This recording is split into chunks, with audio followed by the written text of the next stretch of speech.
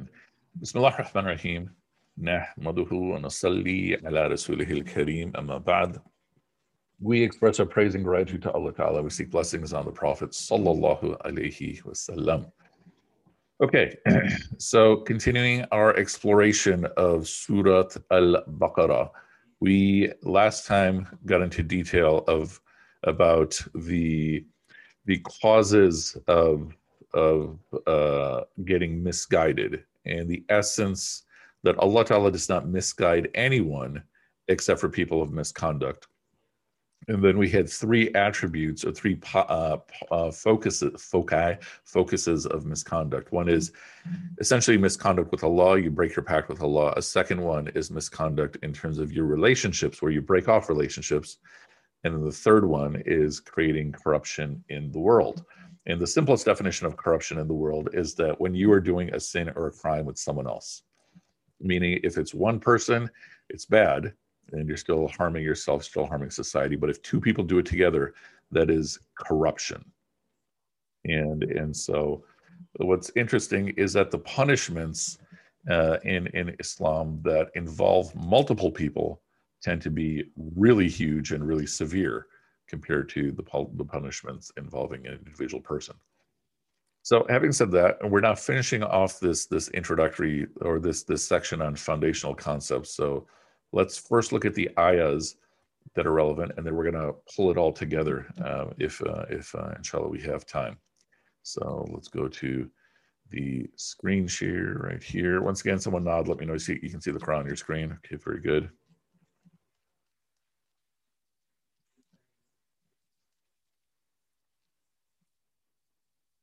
Okay, so ayah 26 and 27, Allah does not misguide anyone except for the fasiq, and then we have the attributes of the fasiqs. And now looking at 28 and 29. So the whole section was 21 through 29.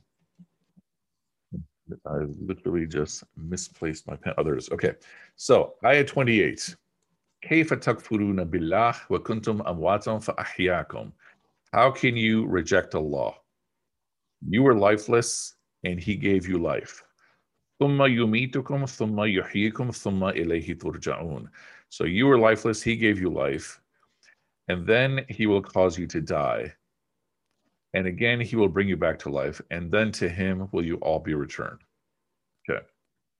So after this whole section, just scrolling up and such, this whole section on foundational concepts, we can call this your most basic call to the deen, or your most basic call to Allah, which is what? You are going to die. Why would you reject? Yeah. So a way to think about this is, regardless of what people agree or disagree upon, just about everybody, and by just about everybody, I'm saying 99.9999% of the people will agree that, yes, I am going to die.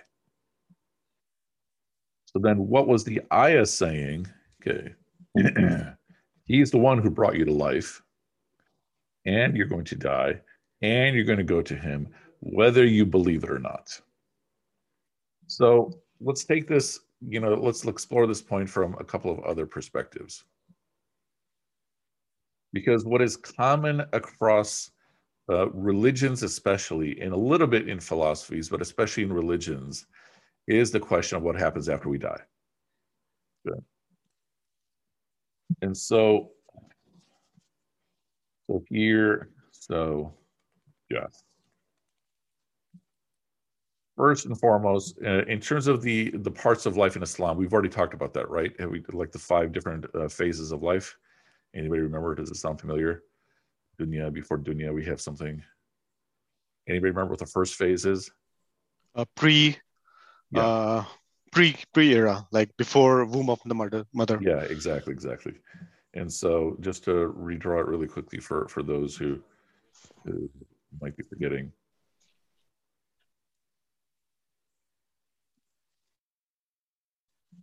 So first, at some point, we are in this pre-eternity state, sort of with Allah. Allah knows best, without time, without location, beyond time. And then we enter our mother's womb. Majority opinion is that this is after 120 days after conception. Then we enter this worldly life. Yeah, the womb is called Raham. And then we're here until we die. And then we enter Barzakh, the condition of death. We don't really have a word for this in English. And then we begin and enter the day of judgment. So this is birth. This ends with what we call death. This is the trumpets and the resurrections. So the angel of the day of judgment is going to blow a trumpet. Anyone who's alive is going to die, blow a second trumpet. Everyone is going to be resurrected.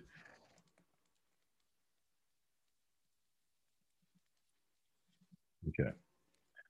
And then again, on the day of judgment, the result is either we go to heaven or we go to hell. And then some people, maybe everyone, but at least some people will then, after hell, go to heaven. Okay. So this is just to put us again on the same page in terms of what we're saying.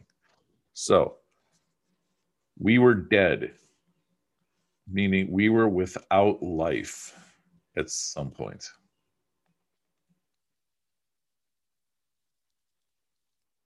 And then he gave us life. And then we are going to die. And then we're going to return to Allah.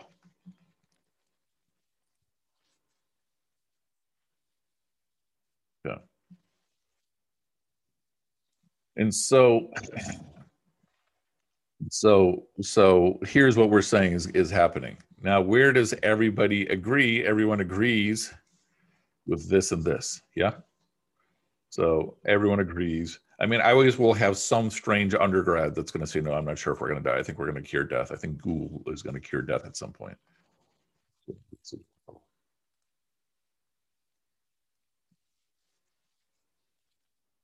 Yeah. And so what is the most basic call of Islam is you are going to die. So if you don't believe in Allah, then if you don't believe that there's a God, if you don't believe there's a day of judgment, then what is your future going to be when you die? Anyone? So I'm saying about the hypothetical atheist. Nothing. So you're basically nothing. You are going to be fertilizer at best. Now, to make that point further, you are not going to have any consciousness. Meaning, whatever happens in this world is outside of your existence because you no longer have existence. So then, if we take it a step further, what are we saying? That if the end result is that I am nothing, then it doesn't matter how I lived my life. So you have two twins. I always like to use twins. Twin number one dedicates their whole life to serving people and goes into scientific research and cures 50 diseases. Okay. Twin number two is the opposite and says, I'm just going to destroy, and consume the world.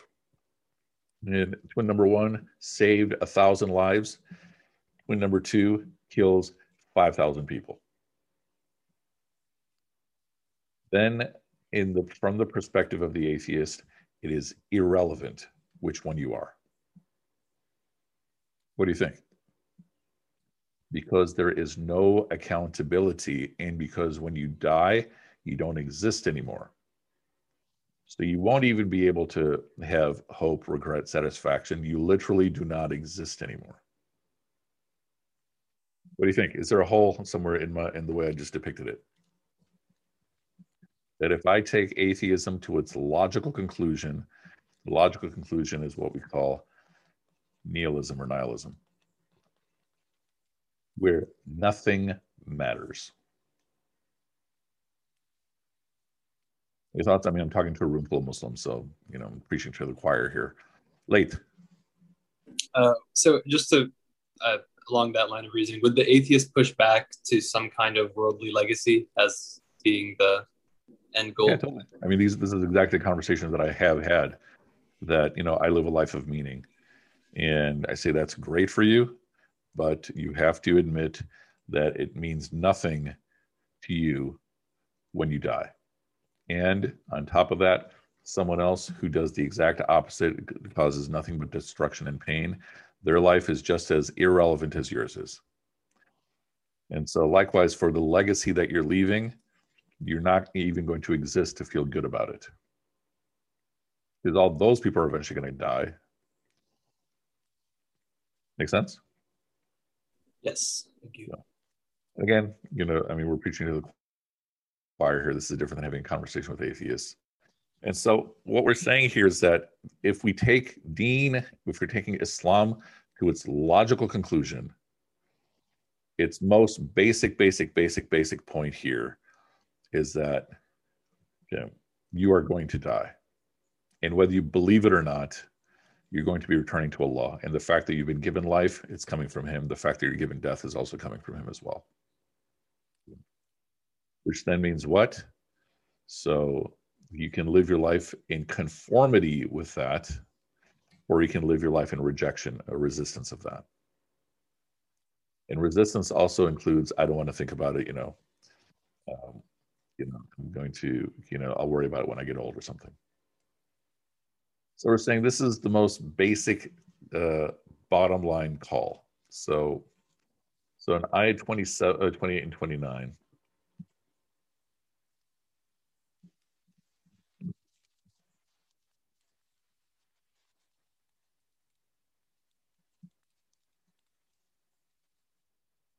it's literally the most basic call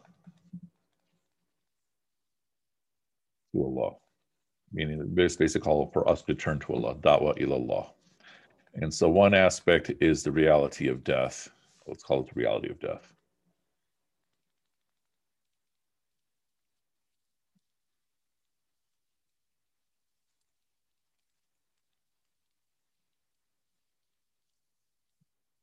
And then ayah 29 will give us another aspect of it. So let's look at that. Again. Okay. Oops, ayah 29. He is the one who created everything in the earth for you. And then he turned to the heavens.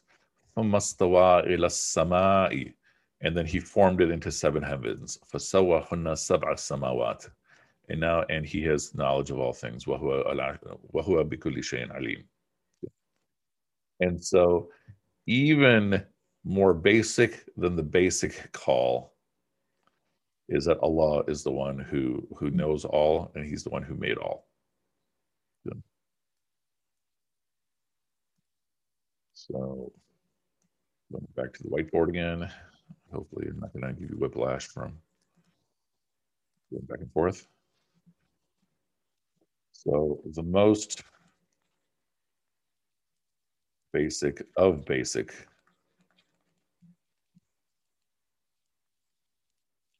that Allah knows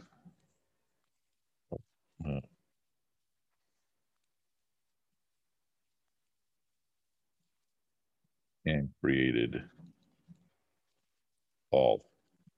Okay. I mean, that's essentially what that's saying. Allah is the one who created everything for you, and then He turned to the skies and He made the 7 skies, and Allah knows all. Okay, if these are summaries of ayah 28 and 29, what is common among both of these ayahs? If we were to put these together as one content, one comment, what's common among both of these? Okay. And so once again, it might be easier if you look at the ayah, but again, we're saying reality of death. You were lifeless.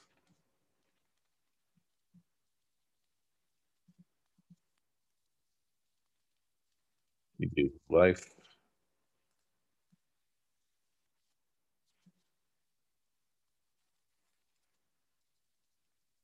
Then you will die. and return.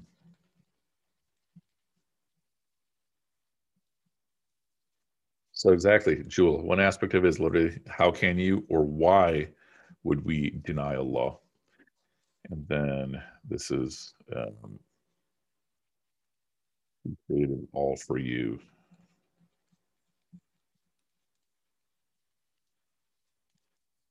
Then He formed the world,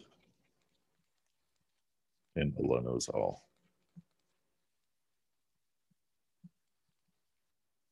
So the basic call is literally the common element here is literally that first part of that of I 28. How can you deny, or why deny?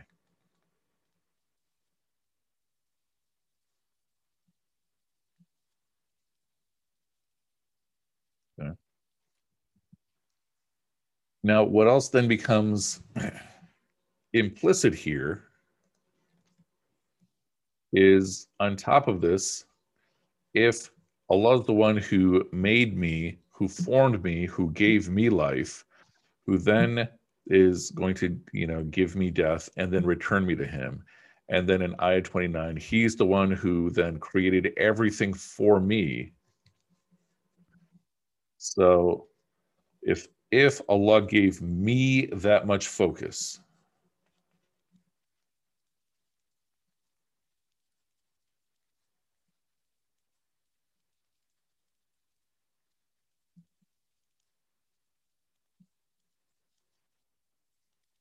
then what?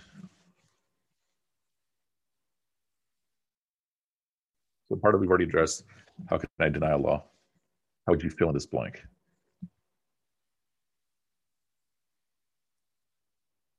Anyway, I should give Allah that focus? Yeah. And how do I give Allah that focus?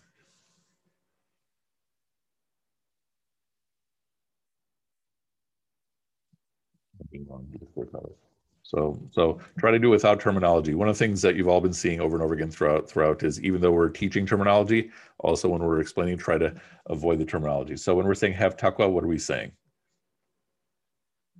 We follow Allah's Okay, so we guidance. follow. Okay. So then we should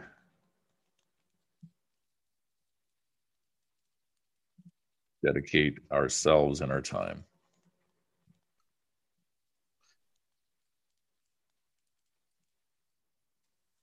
Cool. Or another way of saying this, we should not waste time. We should not waste what we've been given.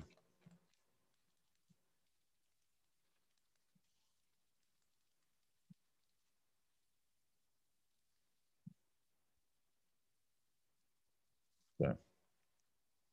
Because what else is being said here that if Allah, the creator of all, the most majestic, whose name is literally the most majestic thing that my tongue can say, if he has given me that much attention, that he is giving me life, he is taking away my life, giving me death, and then returning me to him, and then he created everything around for me,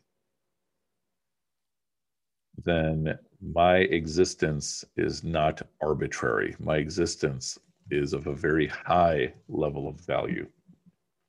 So I should live up to my value. So, in a simple sense, what are we saying? Okay, you're going to die. Why would you reject Allah? And then, even simpler than that, we're saying Allah created everything and created everything for you and I. Just like we saw at the beginning of ayah 21, right? He made the earth a resting place for you. He made the sky a ceiling. And then he brings down water from the sky and brings forth fruit as your sustenance, your sustenance. So what we're saying is that you and I have been given an immeasurable innate worth.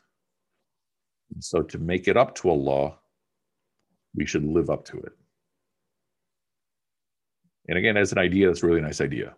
But think about in your day-to-day actions, what does that mean? It means then, the what I do with my time should be worth the status that Allah has given me.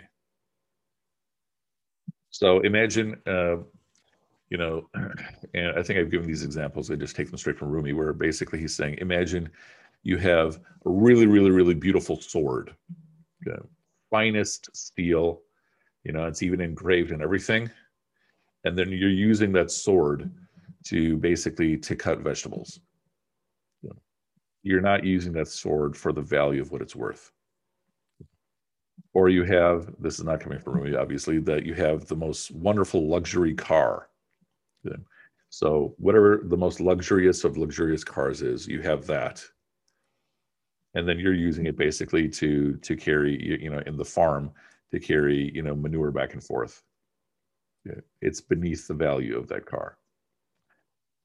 And so this is what we're called to. At one level, it's just simply belief. But then going deeper, what are we being called to? Live up to the worth that you and I have been given.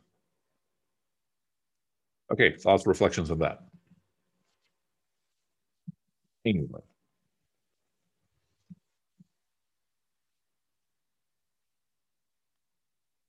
Shella.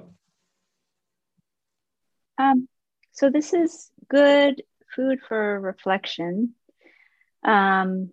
So what came to my mind when we were talking about this was like how I have people like in my family that I see doing such good things. And, in my eyes, they're like working for the good of this world and for, maybe not consciously on, being great, grateful to Allah.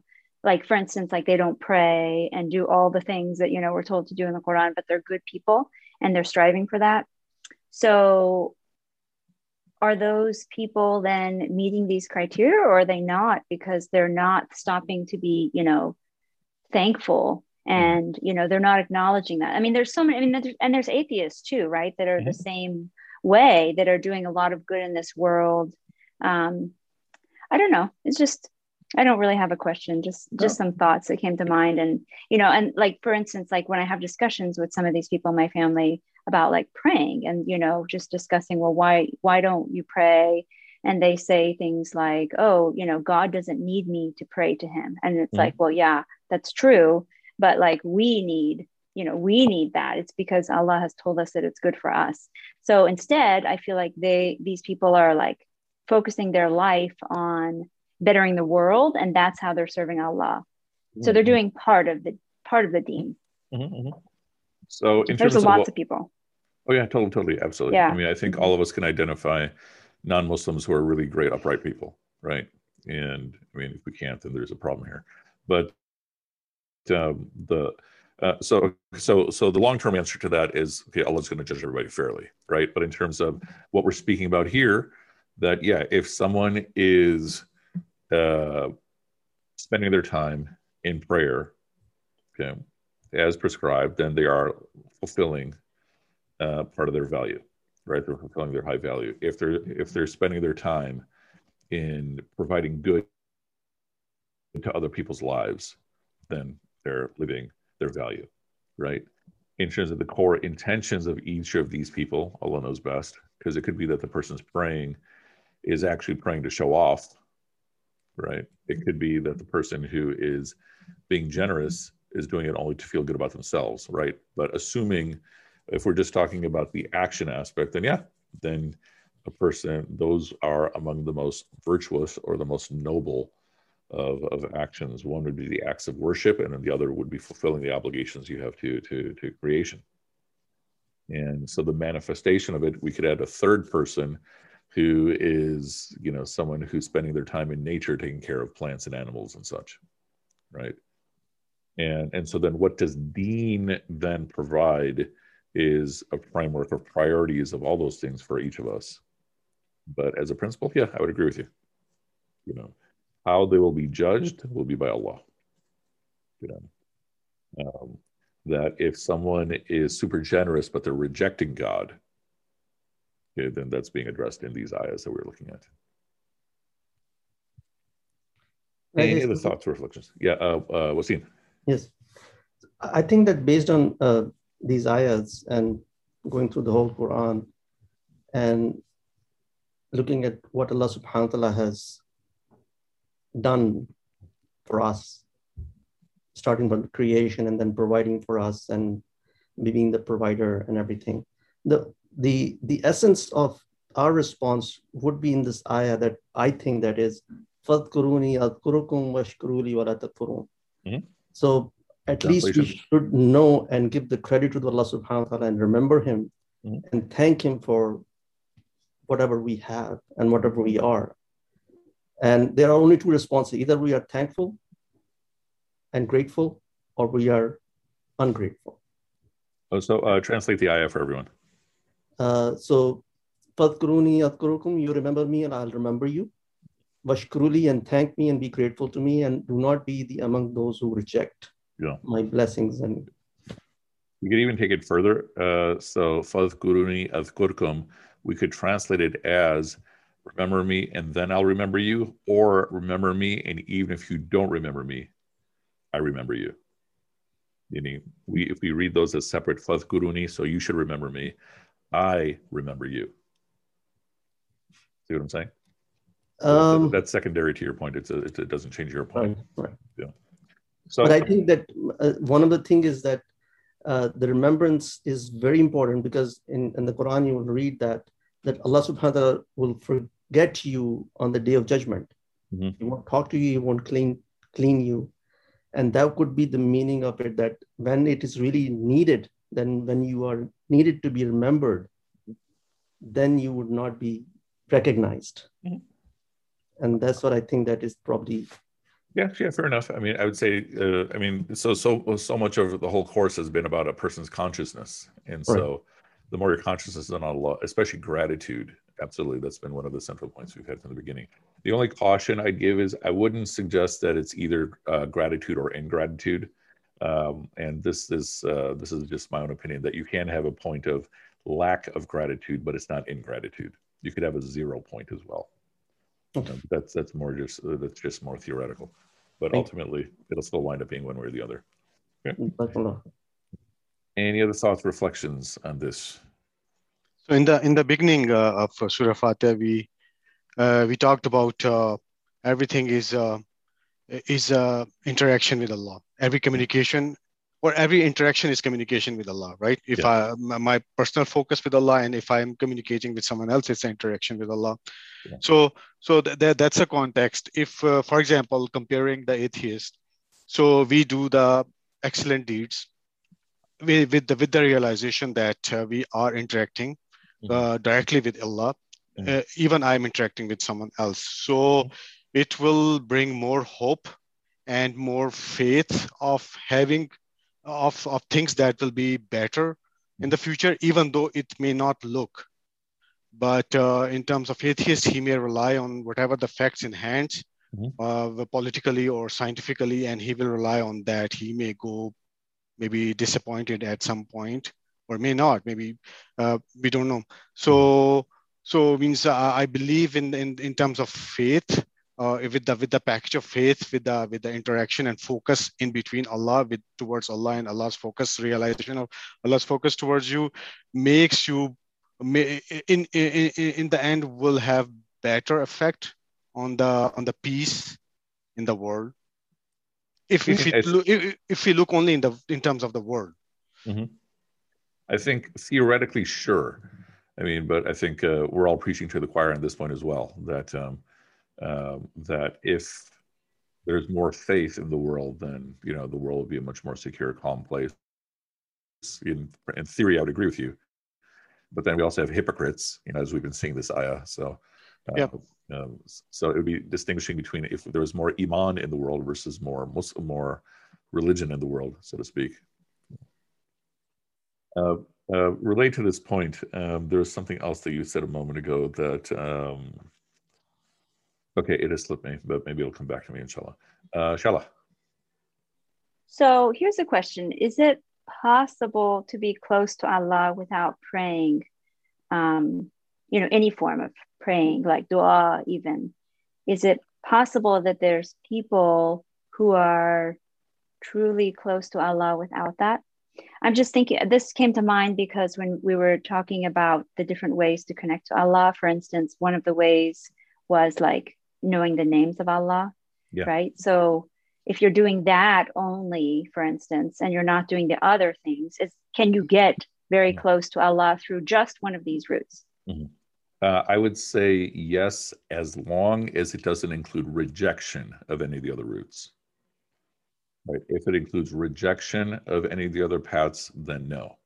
Then it's just narcissism pretending to be closeness to Allah. But let's say I haven't been taught these other routes or something like that, then absolutely. That it is possible to have a very close relationship with Allah. In fact, when Hamza, the uncle of the Prophet, became Muslim, he said something along those lines. I mean, so he becomes Muslim in a unique way, where Abu Jahl and his cronies are attacking the Prophet, peace be upon him, with, in multiple nasty ways. They're physically hitting him, and then they're putting the entrails of animals on him, and then Fatima Zahra is taking it off him, and then Hamza comes in and pushes them back, and then he says his religion is my religion. So that's how he that's how he converted. And then he is apparently saying that, when I'm out hunting in the wilderness, he says something like, I know this is not all arbitrary, that there is something more. And he may have said that there is a creator, but I think they all believed in Allah anyway. So that'd be an example of something like that. I would say, yeah, absolutely, with the asterisk that as long as it doesn't involve rejection of any of the other approaches. Any other thoughts, reflections on any of this before we put it all together? I just want to add one thing here.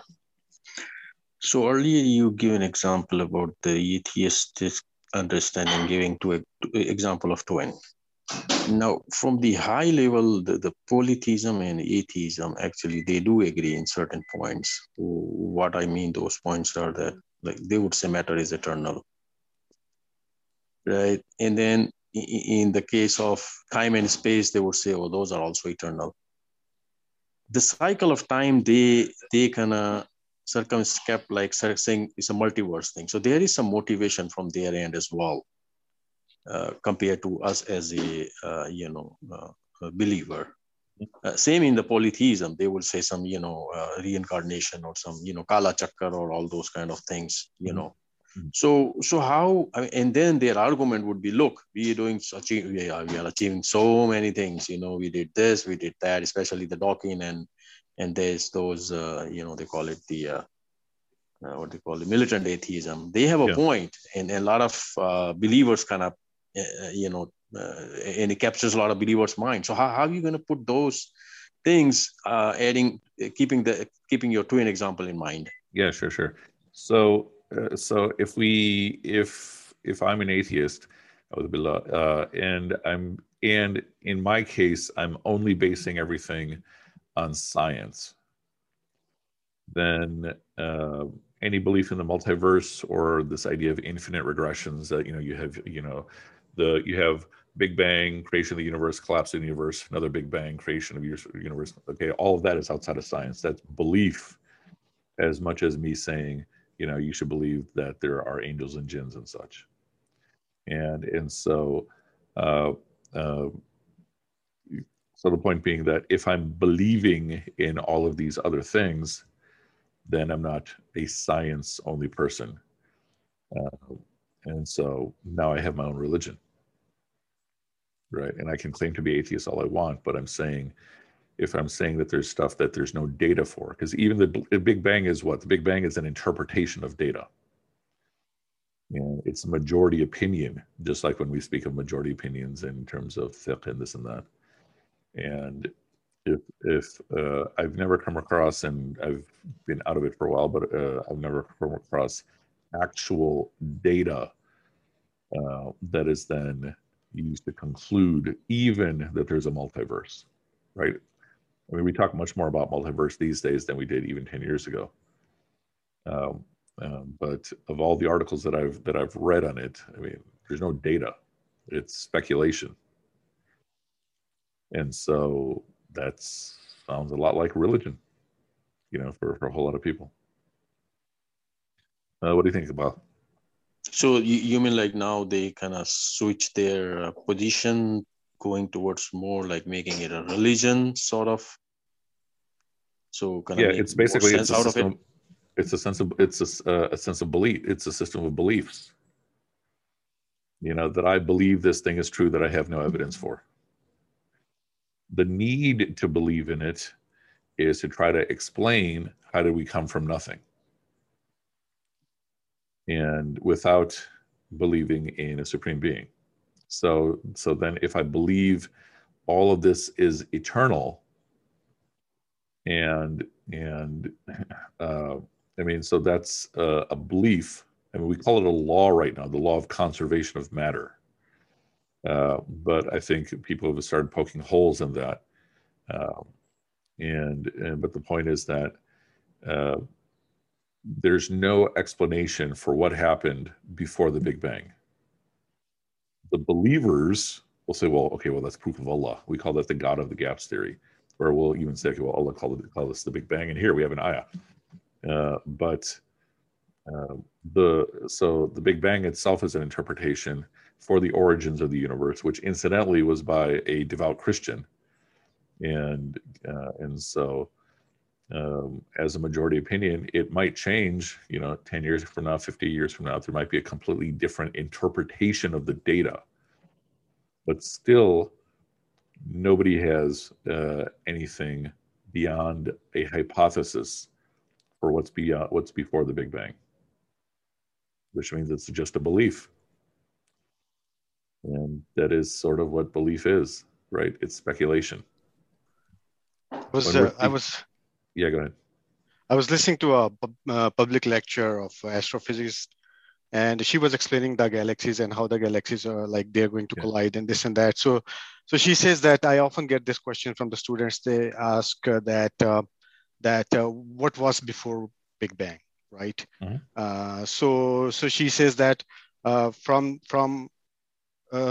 she said that before, whether the time existed or not, we cannot tell, because our existence came after the creation of universe. So our intellectual or physical body and everything, thought process, everything that developed after the creation of the universe.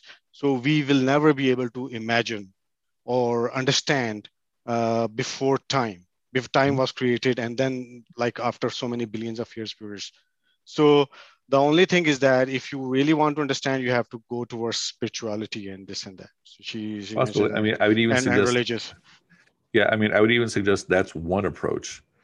Another approach is to what's the word? Come up with a theory better than the Big Bang, or more precise interpretation of the data, which might be something completely different. But Iqbal, so you see the point that I'm making, that all the science we have is in the limits of the observable universe or the observable world, and so whatever is before it, it's not even possible to have data. It's literally all theories or ideas. It's just beliefs.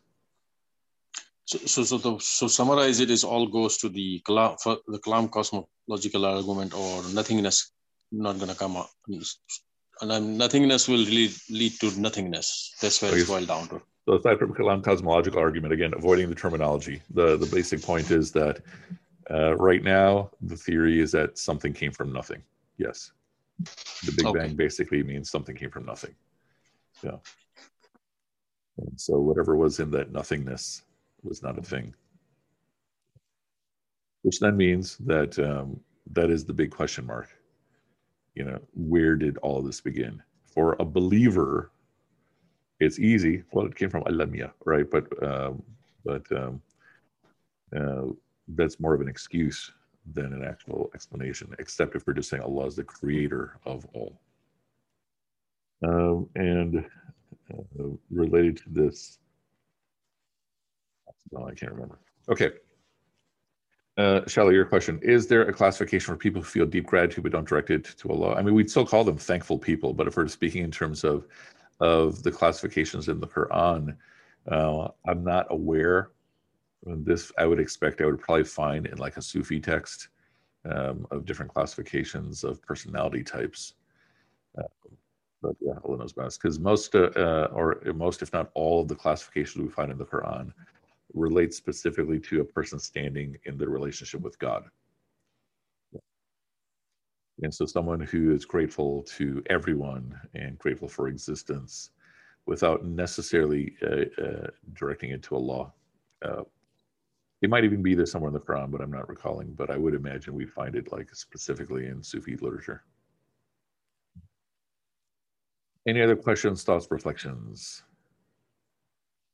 Okay, so what we will do then tomorrow, inshallah, is now put ayahs 21 through 29 together and then look for common themes there. So think in ayah 21, we had the first command. Ayah 22, we had the second command. 23 and 24, we had the prescriptions for doubt. 25, we had the third command. And then 26, on the one hand, we talked about how Allah uses metaphors, but then 26 and 27, Allah does not misguide anyone except for such and such people. And then 28 and 29, we had this section on the basic call. And so we call this whole section the foundational call or commands and foundational concepts. And so we're going to put all of that together.